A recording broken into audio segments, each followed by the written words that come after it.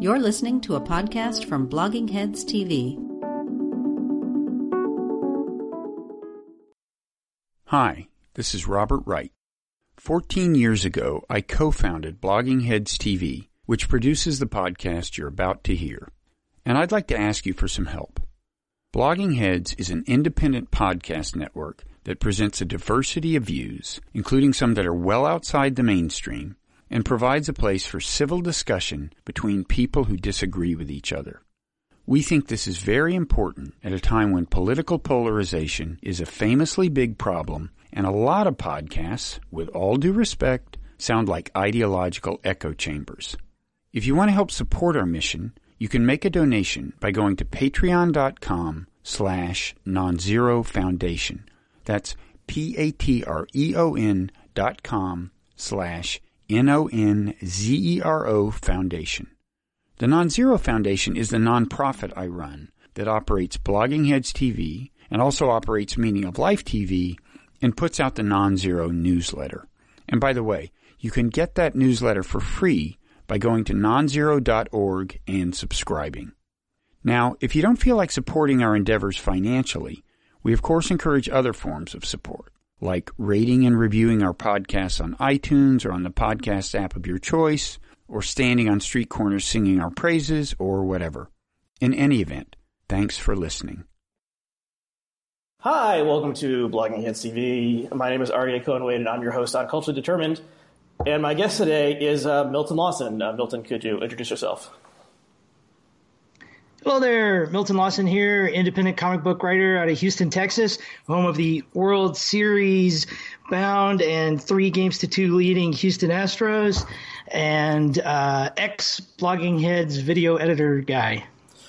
So thank you for coming back on Culturally Determined. I think this will be your third time being on, which I think is record tying. I'm not sure anyone's been on 4 times. A couple of people have been on 3 times, but you're joining an elite pantheon right now. So we're going to be talking about some stuff that some of it is related to comic books and the entertainment industry, and some of it is related to some projects that you've been working on yourself. And so we're going to start with the Watchmen series that's on HBO. We're taping this on Monday. The second episode just aired last night. They're putting a lot into the show. It's in the prime slot that had Game of Thrones and Sopranos and the Sunday night slot. And it's a very strange show so far because has the same name as this famous comic book series / graphic novel called Watchmen, which you just held up, that is widely considered the greatest comic book or graphic novel, at least about superheroes, ever made. And in some ways, I've been thinking about it as kind of like the Ulysses of comic books. It's okay. Like, it kind of like changed the entire landscape of comics, and it's very intricate, and you can spend hours poring over it and finding these little connections and details all through it. And so there was people have probably at least heard of this comic by now. It's a movie came out 10 years ago, directed by Zack Snyder, that was at best kind of middling, and also many people did not like it at all, but it was weirdly faithful to parts of the comic and then changed other parts of it. So the comic was written by Alan Moore, who is, I think, the greatest living comic book writer, and maybe the greatest comic book writer of all time. And he has kind of like disavowed any adaptation or other version of this. So his name is not on any of the subsequent stuff they've done with it. The artist Dave Gibbons is still involved with this. And so anyway, Damon Lindelof, who was one of the showrunners on Lost and also did The Leftovers on HBO, has created this kind of sequel adaptation, reimagining that is really, like I said, it's really unusual because they haven't, it's not really about the main characters are not characters that were present in the original work. The original work took place in 1985. This takes place in the present. And there are a lot of new themes that really weren't dealt with in the original, specifically like race and American history, and the legacy of racial violence in America. Nothing in the original had anything to do with that. So people are both like puzzled, excited, angry, all sorts of emotions about this. So what have you thought about it so far? Well, I think you did a fantastic summary, and I co-sign Alan Moore as the greatest living comic writer, as someone who has put his toe in the waters trying to write comics. Whenever I get stuck and I need to go to some source material, I go back to Alan Moore, and it kind of makes all of us just seem like we're just pretenders. He's just a master of the medium. And I know that Watchmen is his most well-known. I highly recommend people check out some of his other works, such as Swamp Thing would probably be the best thing to go for after Watchmen. So he also did a couple of things that have been adapted into big properties in the past 20 years, which were V for Vendetta, probably the most, which has the Guy Fawkes masks and kind of like was inspired like a cultural trend of those masks. And From Hell was a movie. League of Extraordinary Gentlemen was a very bad movie. There were one or two others, I think, but a lot of his stuff has been adapted for the screen, and none of them have been very good. And I think that led him to say, like, what, I'm not putting my name on anything else. Yeah. And a lot of that has to do with business-related issues. The fact that he is not rolling in dough from, or at least the level of dough he's probably deserved to have on Watchmen is due to some communications from the publisher that, if not downright fraudulent, or, right on the edge of the letter of the law there, he really should own the characters at this point, based on what he was promised. But the publisher got away with screwing him.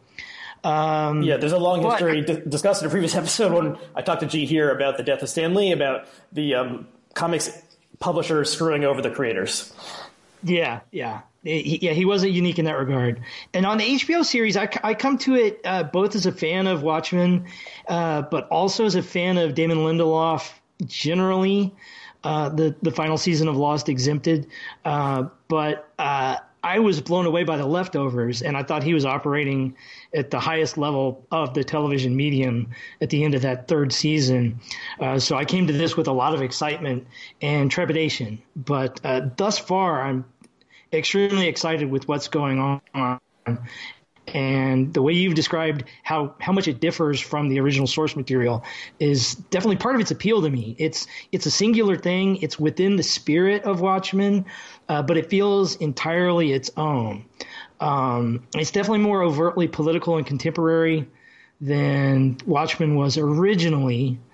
I do think there was a little bit of racial politics in Rorschach back in the original comic, but it was kind of very coded, like welfare queens, this and that, nothing as strong as the imagery and the thematics that we've got so far in the HBO show.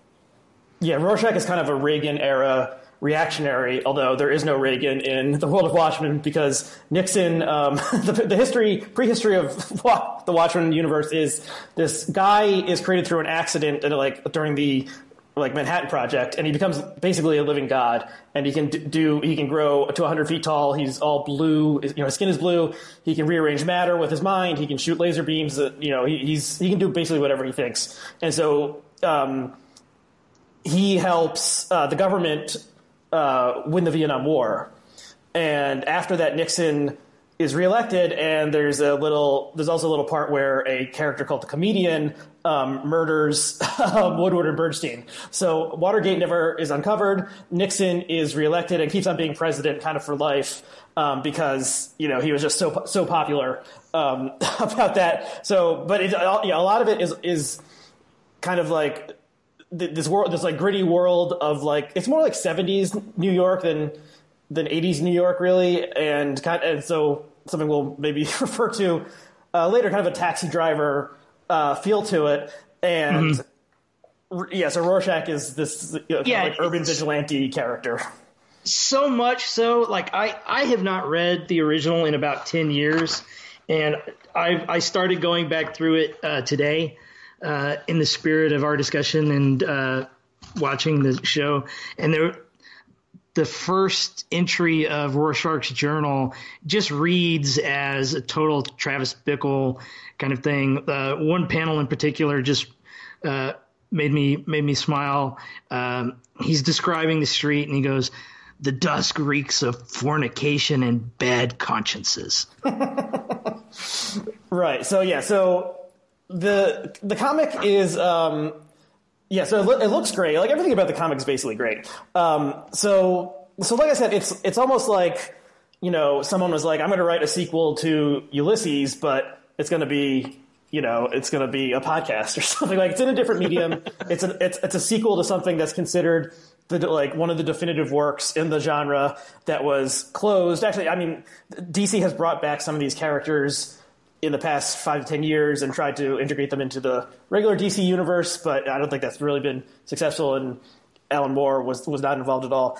But anyway, so then the show is just, in some ways, I was actually joking that it's like if I was writing a script about the Transformers and I wanted it to be about a welfare reform or something. Like, it seems to be tackling issues that really have no connection, although maybe they will find connections to the original. And as has been noted a lot online, the very opening of the show takes place during the Tulsa race riot, which is a semi-forgotten piece of history that has been remembered in the past 20 years or so, where this is the original meaning of race riot, where white people would attack black people in it's basically like a pogrom.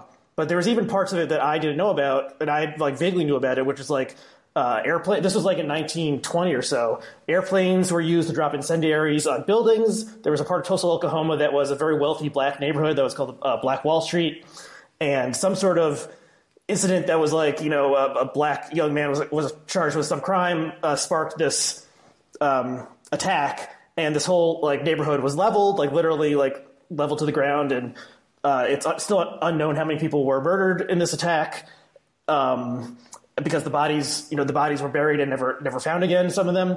So this is the kind of thing that they don't teach you in American history class generally. I can't remember how I learned about it to begin with, but I was aware that it happened. But you saw a lot of people tweeting things like, I'm 40 years old and I never knew this event occurred before I saw this episode of Watchmen. So that's interesting. They filmed it in a very Saving Private Ryan, verite style, and it was very gripping. But it's also what is happening? What should this be in a movie with a giant, or in a TV show with a giant blue god figure? And why is? I guess we have to wait to see why racial violence is what Lindelof wanted to do with this story. But it does still seem strange to me. Yeah, it does seem strange, although it's fueling a lot of really brilliant imagery. One of the virtues of the show thus far is there's a lot of reversals of contemporary racial moments, but the races of the people involved in the moments are reversed from what we're normally accustomed to. Like in the first episode, there's a tense moment between a police officer and what seems like potentially a routine traffic stop that's going to escalate and go violent. And the police officer in question is black, and the tense person pulled over is white. But you've got that same rhythm and feel of all the viral videos that have been circulating in the past few years. And then there's a very graphic lynching in the story, but the person that's lynched is a white person. And there's an elderly black man played by Lou Gossett Jr. who claims that he was the one who lynched him. And we don't exactly know what that means. It seems like, they're setting things up. It seems like they're setting things up for some kind of reversal. I don't know. So in this world, it takes place mainly in Tulsa, Oklahoma. And it seems like the government did acknowledge the massacre of the black citizens and implemented some sort of reparations. They call it Redfordations or something because Robert Redford is president now, and he's been president for 30 years after Nixon lost or died or something. So it's kind of what if a benign liberal president for life had been president for the past 30 years, like what would have happened. And there's a very surprising cameo in the second episode, which is the historian Henry Louis Gates Jr., who is primarily known for doing things on PBS, but he's also a serious scholar, and he is the Secretary of the Treasury, and there's like a little automated kiosk where someone can go and submit their DNA to see if they were related to one of the people killed in the race riot, and then they could qualify for like government assistance. So it seems like there's been at least in Tulsa, Oklahoma, like the racial hierarchy has been reversed. And, the black citizens of Tulsa are at the like top of the socioeconomic ladder, and then the white ones are below. And then there's this kind of revived Ku Klux Klan that is inspired by Rorschach, the character we were discussing earlier, the vigilante character, and they wear masks like Rorschach. So there's just a lot of, there's a lot of just crazy things in here. It's almost like they were like, okay, we're going to take this character from the original and like pick a like word out of the dictionary, and we'll say like, okay, Rorschach, KKK. Like there's really, we said Rorschach was kind of a reactionary character, but like he's not like, I wouldn't say he's a full blown like Klansman. So there's just a lot of weird stuff here. In some ways I feel like it's, I don't know, like he wanted to tell this story, and then he heard that the Watchmen property was available to make a TV show, and he's like, let's do both. and that's what we're getting. But again, it is like Lost in that it's clearly like a puzzle box, and there's lots of things that are going on that maybe aren't what they seem, or little clues are being planted of things that'll happen later on. So I'm going to keep watching, and I'm, optimistic, but also kind of like, this is just a very strange cultural product. Yeah, absolutely. And what's irresistible in talking and thinking about a project such as this is the tension between honoring the spirit of an original, not recycling an original, and trying to chart a new path, and the trap of just recreation for the sake of recreation, the original, and doing nothing new with it. And I thought there was a moment that really illustrated that sort of nostalgia trap in the second episode. There's this interesting moment where this totally isolated version of what we assume is Ozymandias, but hasn't been said in the show yet, played by Jeremy Irons. And he writes a play starring his waitstaff that he is going to entertain himself with, that recreates an iconic moment from the original Watchmen. And so there's this like ridiculously, I don't know how many meta levels that is, but it's just fascinating to watch that. Yeah, it's like, so it's like a play within the play, like in Hamlet, but also it's something that if you read the book, you saw already, but it's kind of different. But then also it's revealed that these, spoiler alert, that these servants of his are all clones. And he every time he wants to put on one of these plays, he burns one of them to death, just for verisimilitude or something. And then they take the body and put it in the basement. That he's a clone. Well, okay, it seems like they're clones or something. They could be like cyborgs maybe. But they all the men look the same and all the women look the same. Yeah. And so this character, Ozymandias, Adrian Veidt in the comics, is kind of, spoiler alert, this thing came out like 35 years ago. He's revealed to be like the villain, seemingly a hero, revealed to be the villain of the comic, and he pulls this stunt where he sends a giant psychic squid into the center of Manhattan, and it kills 3 million people, and which leads everyone on Earth to think that aliens are about to attack, and so the Americans and the Soviets have to put aside their differences and stop threatening each other with nuclear war and work together to fend off the alien invasion. So he's kind of like, he's the smartest man on Earth, and he thinks he knows what's best for humanity, and he chooses to sacrifice millions of innocent people in Midtown Manhattan in order to, in his opinion, save the world. So this is seemingly the only character so far, direct character from the original, who's being recreated. And it's just, it's an odd performance where it's very unclear what is happening what he's doing there. He seems like trapped by the past. And he says actually a famous line from the comic in at the end of the episode, nothing ever ends, which is what Dr. Manhattan says to, after he, has revealed the plot. Dr. Manhattan says to Ozymandias, Ozymandias says something like, was it worth it in the end? And Dr. Manhattan, the godlike character, says nothing ever ends. So they're using direct lines. They are using some of these characters. I don't know. Maybe this will be one of those shows that you have to watch the full length of before rendering any sort of real critical judgment, because there's misdirection involved, and so much is uncertain. But I don't know. If you have HBO, check it out. I would say, what would you say to someone who has no background with the comics, has no interest in comics? Do you think this show would be interesting to them? That is a very fascinating question. I think so, just because on its own level, it's a fascinating world with all of these bizarre characters and amazing imagery.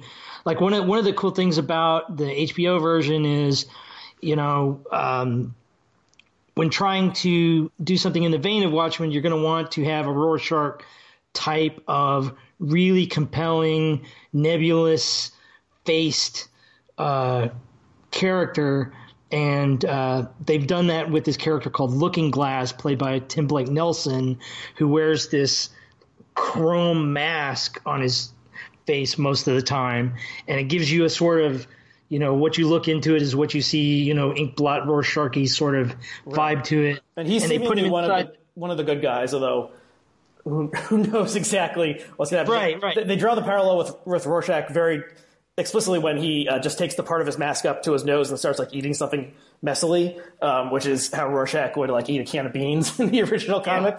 But let's just mention the main character briefly, played by Regina King. Is that the actress' name? Yes. So she is a superhero mask, I think they call them. She doesn't seem to have any actual powers, as in this universe, really the only powered character was Dr. Manhattan. And everything and so technology changed because of him, but most of the superheroes are just normal people who, can are good at karate and stuff. So she seems to be just kind of like that. She once was a cop. It was revealed that in episode 2 that there was a attack by the Rorschach KKK, which has some name. Do you remember what it's called? It's still seven something? I think it's the cavalry, maybe they call them? 7th Cavalry, perhaps. So they had an organized attack on the police of Tulsa at one point in the past and killed dozens of them. And they tried to kill Regina King's character, and she was able to fight them off. But it seems like maybe that's what inspired her to become a mask, and in her ostensible civilian life, she just runs a bakery or something. But so she's not explicitly associated with the cops anymore. And one of the kind of interesting things is, what is the show saying about the cops, and is it the good thing to say about the cops? Because obviously, over the past 10 years or so, whether cops are good or bad, and whether Blue Lives Matter or Black Lives Matter or All Lives Matter or whatever is one of the major political theme. And in this, the cops are presented as the good guys under siege from the white supremacists, and the cops start wearing masks also. If they're more just turtlecks or something that they pull up, and they're held back by presumably the Redford. Driven anti-Second Amendment, hyper-regulated, they've really got to show and prove every little use of force that they ever want to do. Right. So one of the very first scenes in the first episode, after the scene of the Tulsa massacre, is showing this police stop. And so the cop, which you described earlier, the cop goes back to the car and he wants to get his gun, but he has to call into the central headquarters and request that his gun be unlocked so that he can pull it out. And he's talking to someone, and the guy is kind of doesn't realize the severity of the situation, and is well, does he seem dangerous to you? And he's yes, unlock. And then he doesn't get it unlocked in time. The guy and the presumably the guy who was in the car shoots him. So yeah, so some people interpreted that as a, you know, like the liberal fantasy of how like police work could be done in America is like, you know, the cop has to like get approval from like multiple people before they can shoot anyone, because some people believe, and I would agree with this, that like cops are too eager to shoot people in America. And then this showed, you know, if this was taken to its logical conclusion, then maybe it would be way too dangerous for the cops. But then, you know, I think there's, so we haven't even mentioned this character played by Don Johnson, who, spoiler alert, is killed at the very end of the first episode. So that was surprising that they get this big actor and, you know, kill him off immediately. And he is the chief of police in Tulsa, and he's friends with Regina King's character. And then it's revealed that seems like something else is going on with him, and Regina King is sneaking around in his closet and finds a Klan, you know, robe and hood, like hanging, like, you know, like presented like it's a trophy or something in the back of his closet. So was he, you know, is he a secret white supremacist? What exactly is going on here? I don't know if we could say. But okay, what are your thoughts on how the police are being presented in the show? Well, I'm fascinated by that part of it, just because they are in an era where presumably, you know, if you're going to assume that this is some Hollywood liberal agenda-driven story about racial politics, grounding the protagonists in the imagery and the scenarios of contemporary police officers, I think is a zigzag where you're not expecting it. Mm-hmm. And it's just another one of those disorienting bits of originality. They keep the whole thing compelling. Another example of that to me is at one point, I think it's in the second episode, you get this African-American news seller talking about the news of the day, and he's just rattling off what's clearly a sort of Alex Jones style worldview, where he thinks everything is a false flag. And it's just kind of interesting to see an African-American character criticizing a liberal president with that sort of a critique. And also along those lines, you mentioned about Don Johnson's character maybe being – he starts out, you think he's a honorable, justice-oriented guy who's against the Klan, but then he seems to maybe have the secret. But Regina King's character is skeptical of that because of her connection. But given the history of the comic, there's sort of a false flaggy type thing that happens in the comic. Right. And so is this a double false flag scenario? I mean, it's just it keeps you guessing, and it's not clear exactly where this authority is leading, and the fact that our protagonist is within that realm, I could see it going either way. They could turn out to be some sort of nefarious structure in this world or not. Yeah, I think it's interesting that they made the seeming protagonist a black female superhero former cop. And in that way, they're at least pissing everyone off who has a prejudice against one of those things a little bit. Well, I don't know if anyone really has a prejudice against superheroes and will be watching this show, but yeah, they're scrambling it and not making it simple. Maybe Mr. Scorsese. Right. Okay, we'll get to that in a second.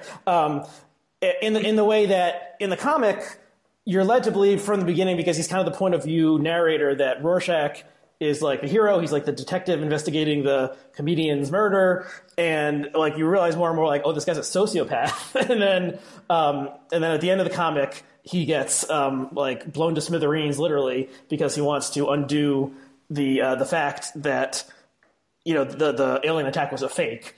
And that would have, you know, meant that the, you know, millions of people had died in vain. So he's kind of so he's there was an interesting. I listened to a podcast that's called Struggle Session, and it was with the guest is Will Menaker, who's been on Blogging Heads and is also primarily known for Chapo Trap House. And so they were kind of talking about Watchmen from like a leftist perspective and trying to say who was the moral center of Watchmen, and sort of like the naive reading or like the bad fan reading, like this whole idea that like Tony Soprano is good or Walter White is good. The naive reading is that like Rorschach is the moral center and hero because like he was right about, he like wanted to do the right thing, tell the truth. And then I think that, but they were saying that Ozymandias was the moral center because he was the one who was like willing to step outside the like conventional frame and like solve the problem of nuclear war through this extreme means. And I was thinking that it's really these two other characters, Laurie and Dan, who are kind of they kind of like after giving up their superhero lifestyles, they kind of like return to normal life and seemingly have like a happy life together. So I don't know where I'm going with this. We'll have to see who's the real main character of Watchmen, the TV show, and what is there one moral point of view being presented, or is it more complicated than that? Obviously, Watchmen, the original, is open to many, many different readings, which is why it's like, sustained as a art for, as a work of art that we're still talking about 35 years later. Yeah. Okay, well, let's move on to another topic. I think we spent a little too much time on that, so we'll try to do this one a little bit shorter, which is there's been a brouhaha over the past couple of weeks where Martin Scorsese, the famed director, and you can rattle off all of his films, I guess Goodfellas is maybe the most famous, has said in an interview that someone asked him what he thought of the Marvel movies or the comic book movies, and he said, I don't think these are cinema, they're more like amusement parks or something like this. And this has pissed a lot of people off in a strange way. I mean, I don't know who would have thought that Martin Scorsese was like, oh yeah, Ant-Man, he's my favorite. He's not, his interests seemingly don't super align with the Marvel stuff. But what did you think of this whole, to-do? The to-do itself, I was not a fan of. The immediate reaction as a comics fan, I'm immersed in social media with a lot of folks that are, Make Mine Marvel, True Blue, just love anything and everything in all the formats, whether it's the comics, the graphic novels, the movies, the TV shows, and anything that encroaches on that territory in a negative framework. They immediately lash out and feel like they've been bullied and overreact and say a lot of really ridiculous things. And the initial social media pushback was beyond silly and hyperbolic. I do think that there's obviously a nuanced reading as to what Scorsese was saying, and myself as a fan of both the silly superhero genre and the oeuvre of Mr. Scorsese, I think that there's a reading of what he's saying that may be true for most viewers, that these are just pure escape. They are, especially if you see them in 3D or on IMAX, they are a big ride. And you can imagine this going further into virtual reality and those sorts of things that seem to give most audiences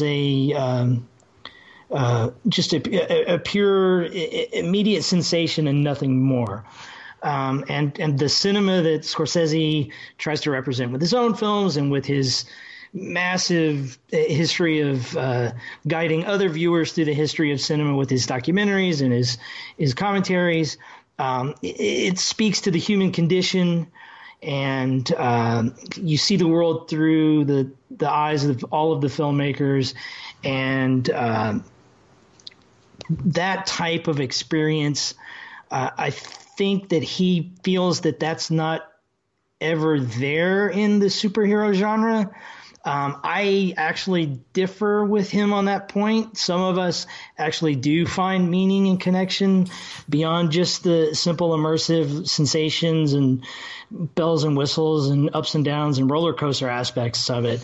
It's very simple morality stuff. It's very simple themes about courage and facing your demons and whatever metaphors you want to put on them.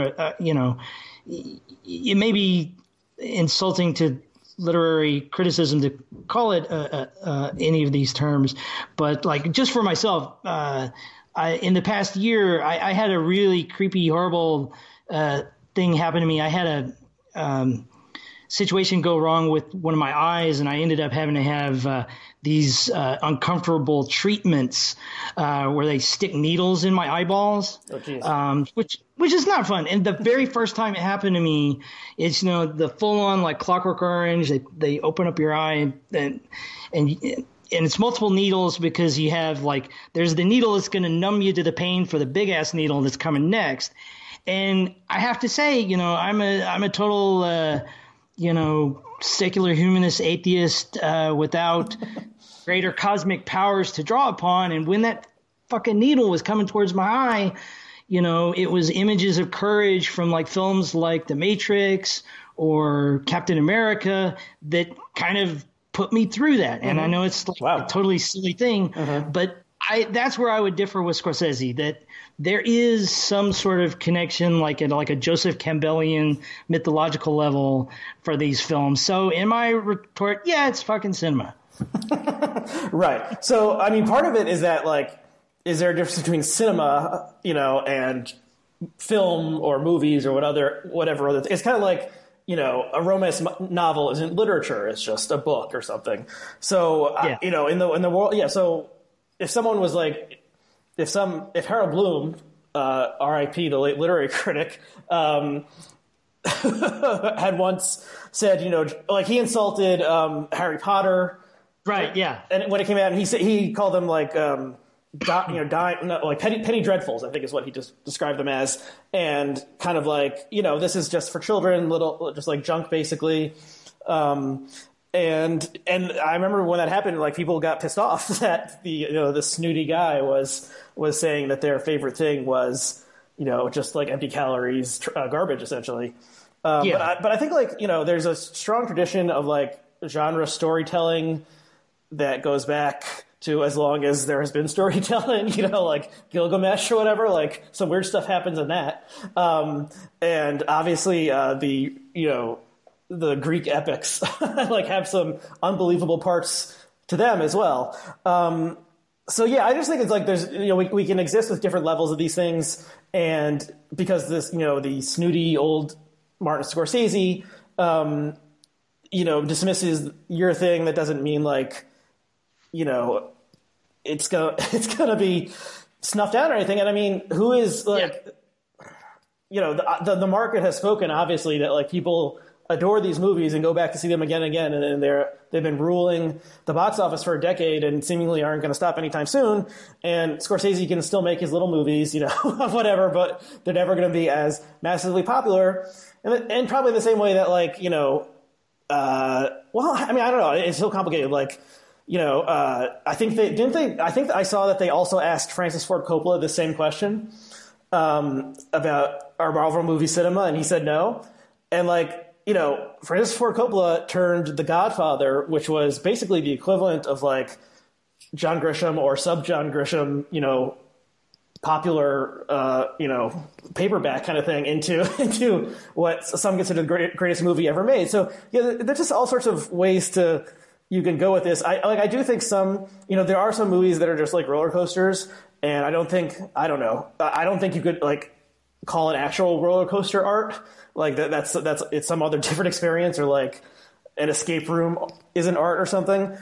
But you can, I don't know. There's parts of these movies that are deal with real human issues. There's parts that are just silliness, and there's parts that are CGI spectacle. And yeah,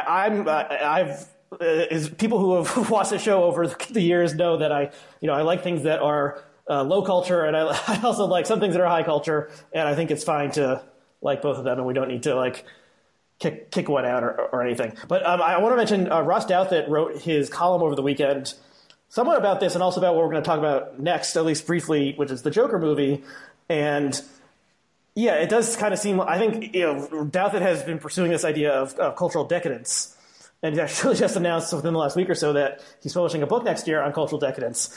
And I kind of agree with him in some ways about the decadent nature of these movies, because they're they're not inventing it. They're not at their core something new. Like these are stories that a handful of people made up, like in New York City, 50 plus years ago, and they're going through these stories again and again and again.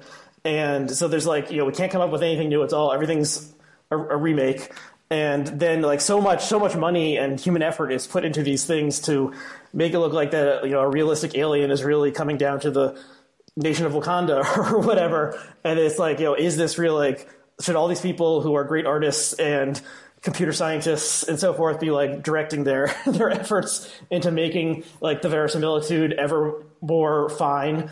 And it's, where everything looks like it's real, even though we know it's not. I don't know about that, but people should check out that Death article. I think it's interesting. I unfortunately did not get a chance to read it. Okay. Well, why don't we, do you have anything else to say on Scorsese? Oh, why don't you mention the little, the like mashup, video that you made with the Scorsese, oeuvre. Oh, thank you. It's not online yet, but it'll be online Tuesday, which is hopefully maybe before this posts online. Or I did a riff on. There's been a viral video meme of people taking this Key and Peele sketch, which is about Obama hugging a bunch of supporters after a speech with varying levels of embrace, and using that as a format to rank things. And the guy that generated all this used it to rank all the Marvel movies. And I just decided to do the same things with all of Scorsese's films. And it's kind of a limiting format because you've got this video that's already, all the beats are laid out. So you've got to slot in your choices. Right. So some of my choices are not totally perfect, but I'm kind of happy with it. It really represents my opinion on Scorsese's films. And like with Scorsese and with the Coen brothers, I think you can tell a lot about a film fan, about where they slot things. I'm a big fan of basically all of Scorsese's work. I love them all really, but relatively speaking, I've got my favorites and not so favorites. Yeah, so that, I emailed you. This made me laugh out loud, literally multiple times when I was watching it, because I mean it's like, no offense to you, it's the underlying skit mainly that is funny. It's okay. We'll include the link to it and people can watch it. Okay, so the transition here to our next topic, which is the movie Joker. It's just Joker, right? No, not the Joker. Yeah. Joker is that. So you've seen the movie. I haven't seen the movie, but I have seen a lot of people chattering about it because this seems to be maybe the most chattered about movie of the year, which is strange. But it seems like a lot of the movie is an homage to 70s Scorsese movies, in particular Taxi Driver and King of Comedy. At least that's what the interpretation of some critics. So what do you agree with that? And what did you think of Joker? I think that's more than an interpretation. I think that's like the mission statement of the movie. And one of the primary disappointments in the film is that it doesn't really deliver anything more than that, other than really almost flawless execution on all the technical levels of delivering that promise. You get Taxi Driver plus King of Comedy equals Joker. That's the equation. You get nothing more other than the fact, first of all, Joaquin Phoenix, it's no mystery or secret that this guy is one of our most talented performers. And you see there's something about the character of the Joker that's very attractive to actors. Uh-huh. It allows them to bear some sort of psychic depth about themselves and release it onto the screen with this just furious power. And he definitely delivers on that score. I'm a little baffled why there's Oscar buzz for him. I don't understand that particular aspect of the hype, but my favorite part of the movie actually is totally orthogonal to all of the discussion thus far about it. And it's just that it's my favorite depiction of the city of Gotham in the history of movie adaptations of Batman. The city itself is a character. It's a social force. And you're the guy with the literary acumen that I don't have. What is that famous Saul Bellow quote about a city like grinding you down to like a pearl or something. Oh, I don't know that one. Way to the ocean. You know the one I'm talking about from Augie March. I can't remember it. I can't. If I did read Augie March, but about 15 years ago. I don't remember that quote. But so there's something about just the gravity of the city just weighing you down, and the choice of making an entire film about the Joker, that's the angle that they took. They took all of Gotham sort of weighing down on this one character and where it went. And, it's not as original as like the Tim Burton stylings visually. It totally is just a ripoff of Taxi Driver visually, but it works really well. Okay. So it looked cool. And what do you think? So what do you think of the scene that's become somewhat iconic, especially on Twitter? It's on the poster of him dancing down the concrete steps. What do you think when you saw that? I think one of the problems with the movie is that it doesn't really exceed the trailer any. I mean, it's just like an extended version of the trailer, and that moment almost kind of works better in the trailer than it does in the context of the film. Mm-hmm. Because the character goes through an arc of depravity. He's sort of a forgotten discard of Gotham society, and he's forged into this evil, iconic character through that journey. And by the time that scene happens in the movie, he's far gone fucking total evil. So you can't really totally embrace the let your freak flag fly cinematic joy of it, but it's amazing visual and it's performed well. I mean, it's a lot of fun. And apparently like people are, wherever this really happened, people are taking photos of themselves or something. I think I just read somewhere, it must have been on Twitter, that it's in the Bronx somewhere. And yeah, I was joking that like people are going to seriously injure themselves trying to recreate this scene on either these stairs or other stairs. Like in their, if they're in their house in their socks or something, they're going to fall down the stairs. And then if they're on this like 3-story concrete staircase, they might, they might seriously hurt themselves. So don't do that if you're out there. But yeah, but okay. There's one other unavoidable part about this, and I hesitate to tip my toe into these waters because it's just a shark-infested area. But I was surprised at the level of prejudgment of the film. There was a lot of anger about just the existence of the film from folks that I would consider ideologically sympathetic to myself on the political spectrum.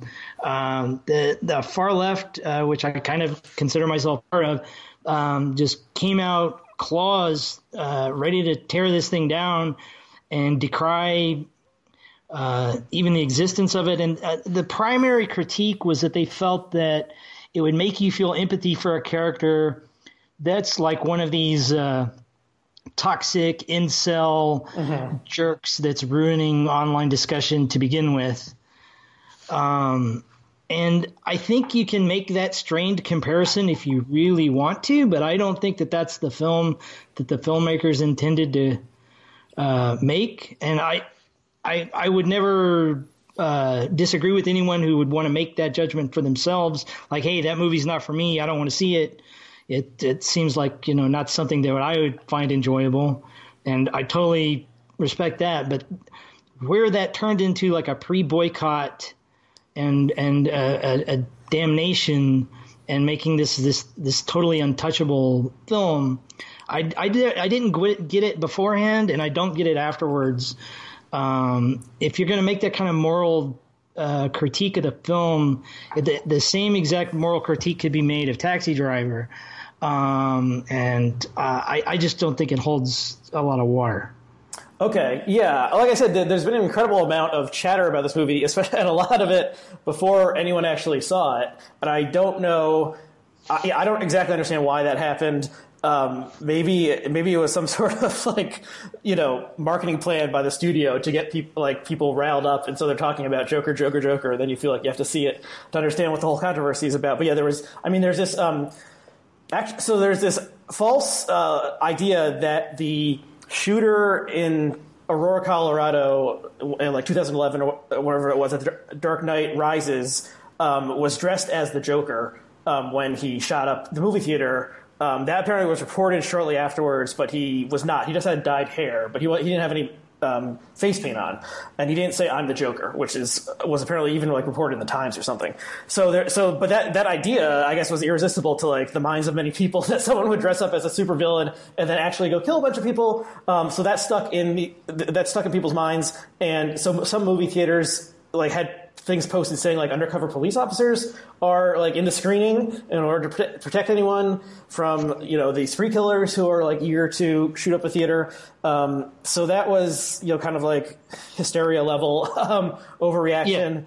Yeah. And, people will get shot up in Walmarts and, all sorts of other places in America because there's a lot of guns in America. So yeah, it reminds me of the hysteria around, Hinckley shooting Reagan. Taxi Driver was kind of blamed for that very wrongly and stupidly. I mean, the guy was clearly psychologically disturbed.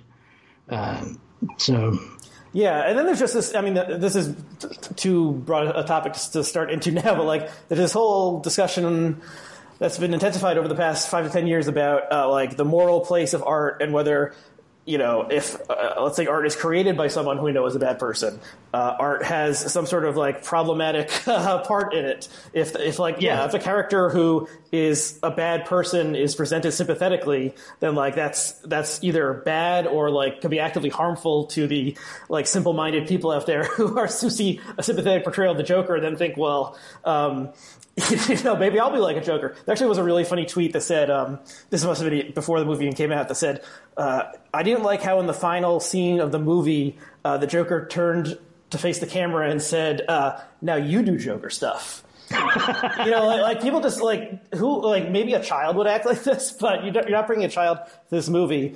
So yeah, that's just a stupid way to think about art that's going to like cause these direct actions.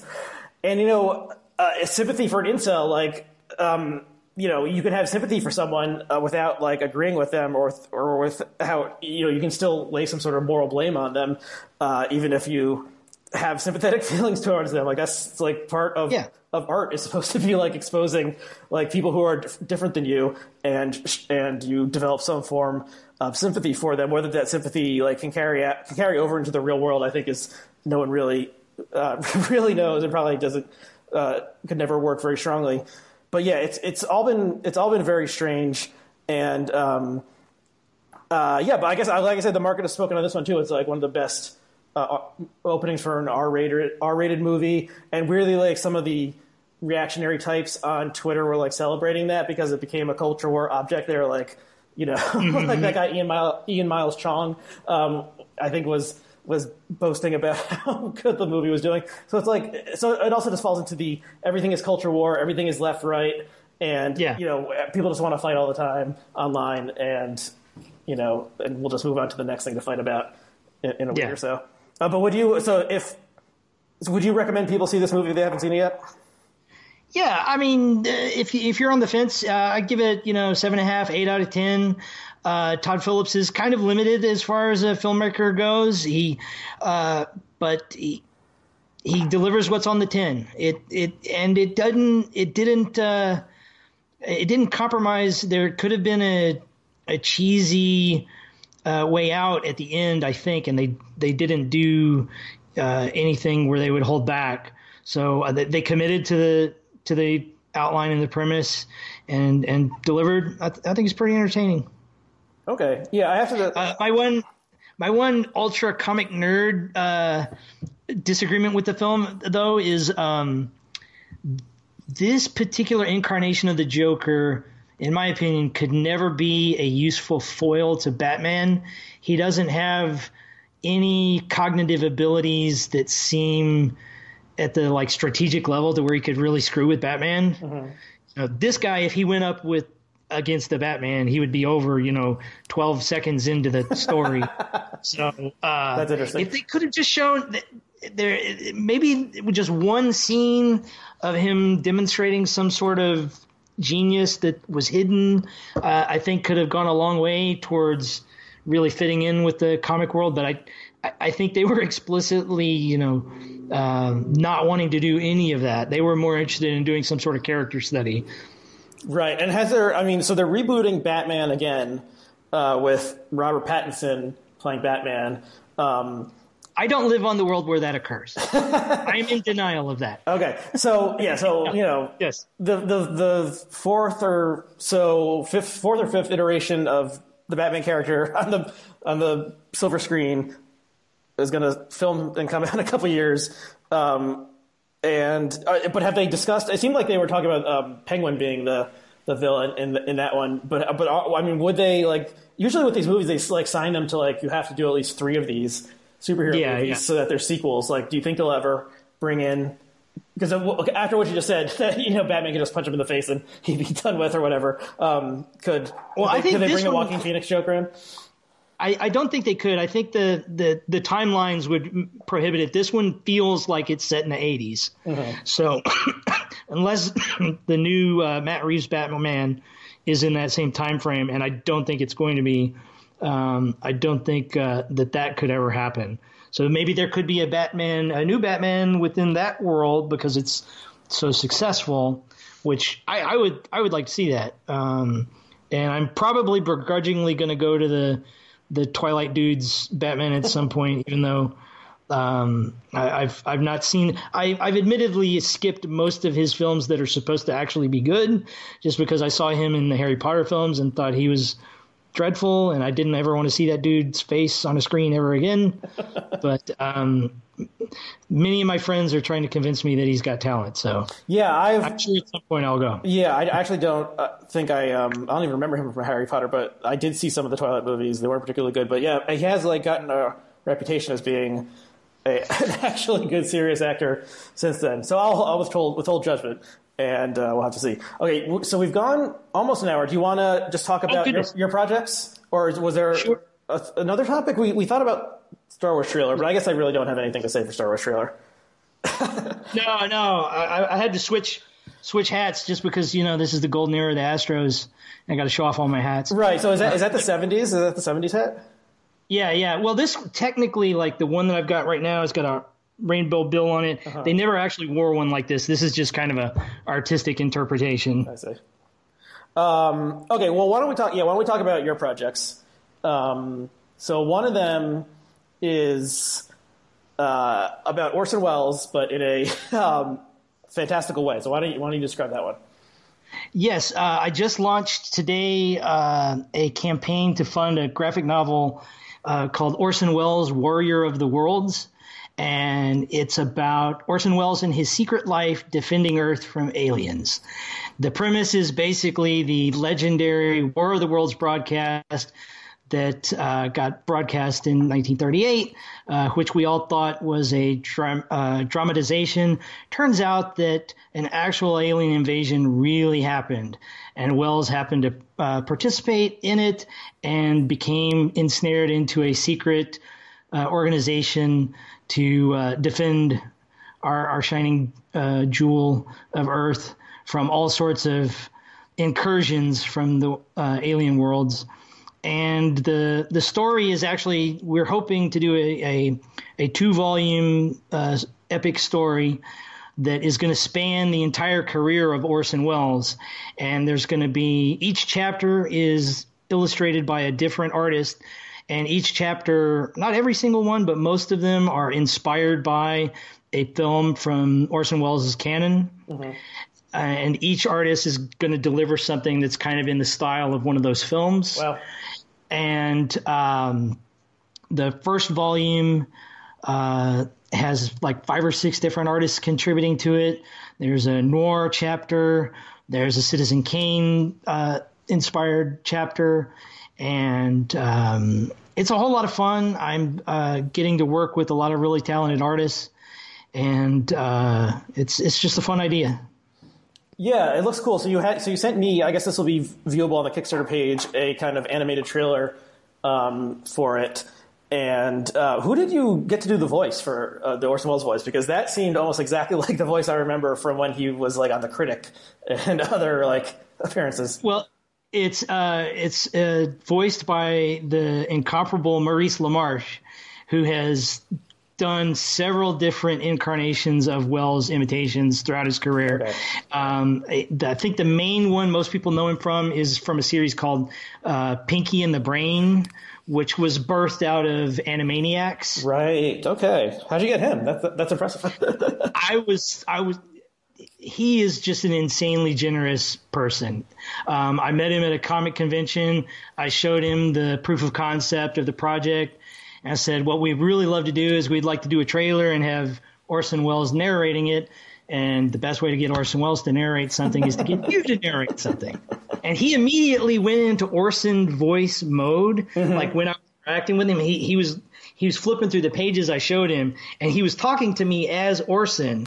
And up until that point, I had been working on the project already for about 6 months and researching the life of Welles.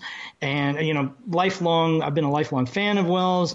And so it was kind of weird and surreal to almost be talking to Orson Welles. That's really cool. He probably was also the guy doing the voice on The Critic. That'd be my guess.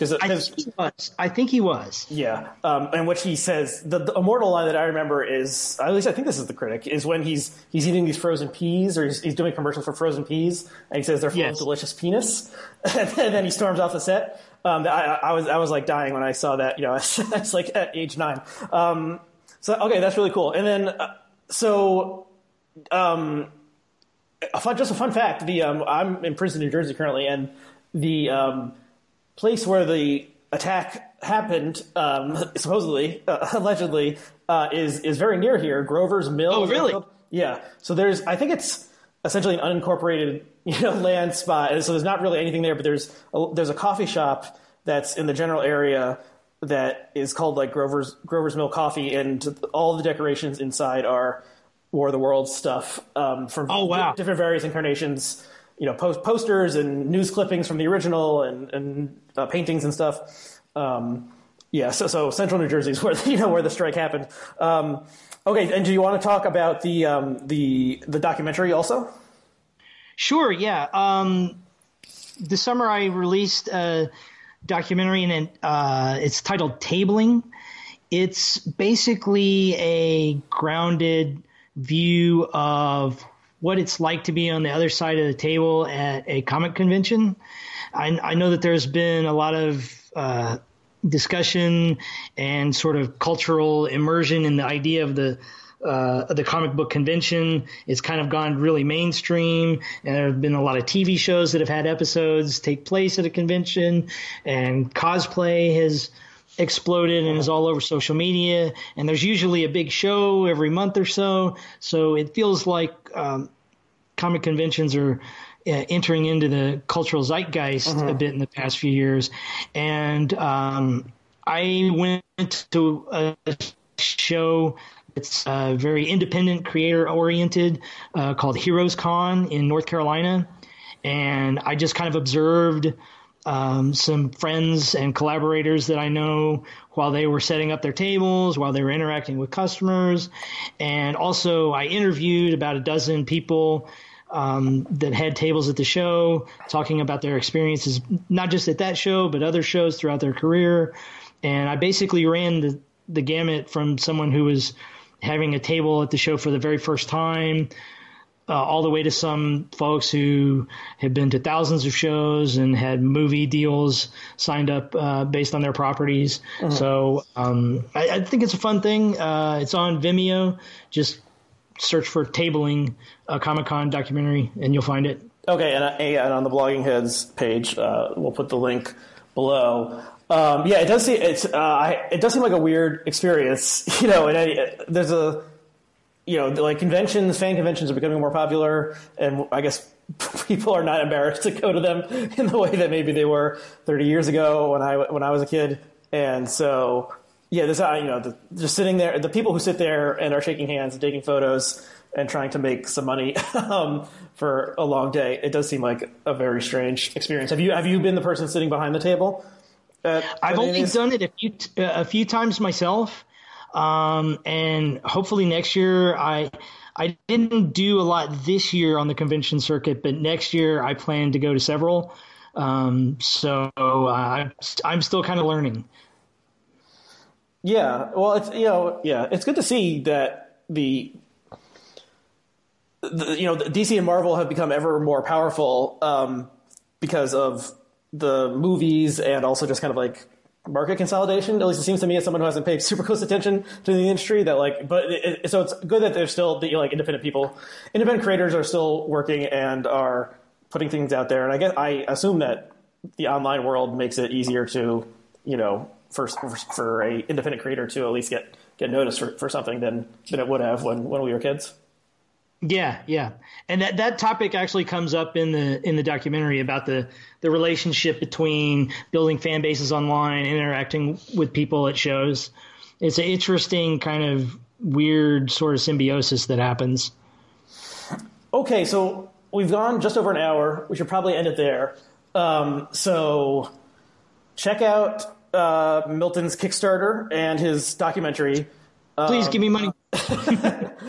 And, you can subscribe to the show in iTunes or Stitcher or wherever. You can rate and review it even. You can do all sorts of things. You can follow Milton. You're Citizen Milton, is that right? Yeah. Citizen Milton on Twitter. I am REACW, ARYHCW on Twitter. You can follow us to your heart's content. So thank you, Milton, for coming on talking about comic books and other things. And maybe you will come back on a fourth time. And I think if you did so, you would be the first person to be on this particular show 4 times. I'll have to check the records, but so the competition is on to see who will be the first person to be on here 4 times. I'm honored, sir. Okay.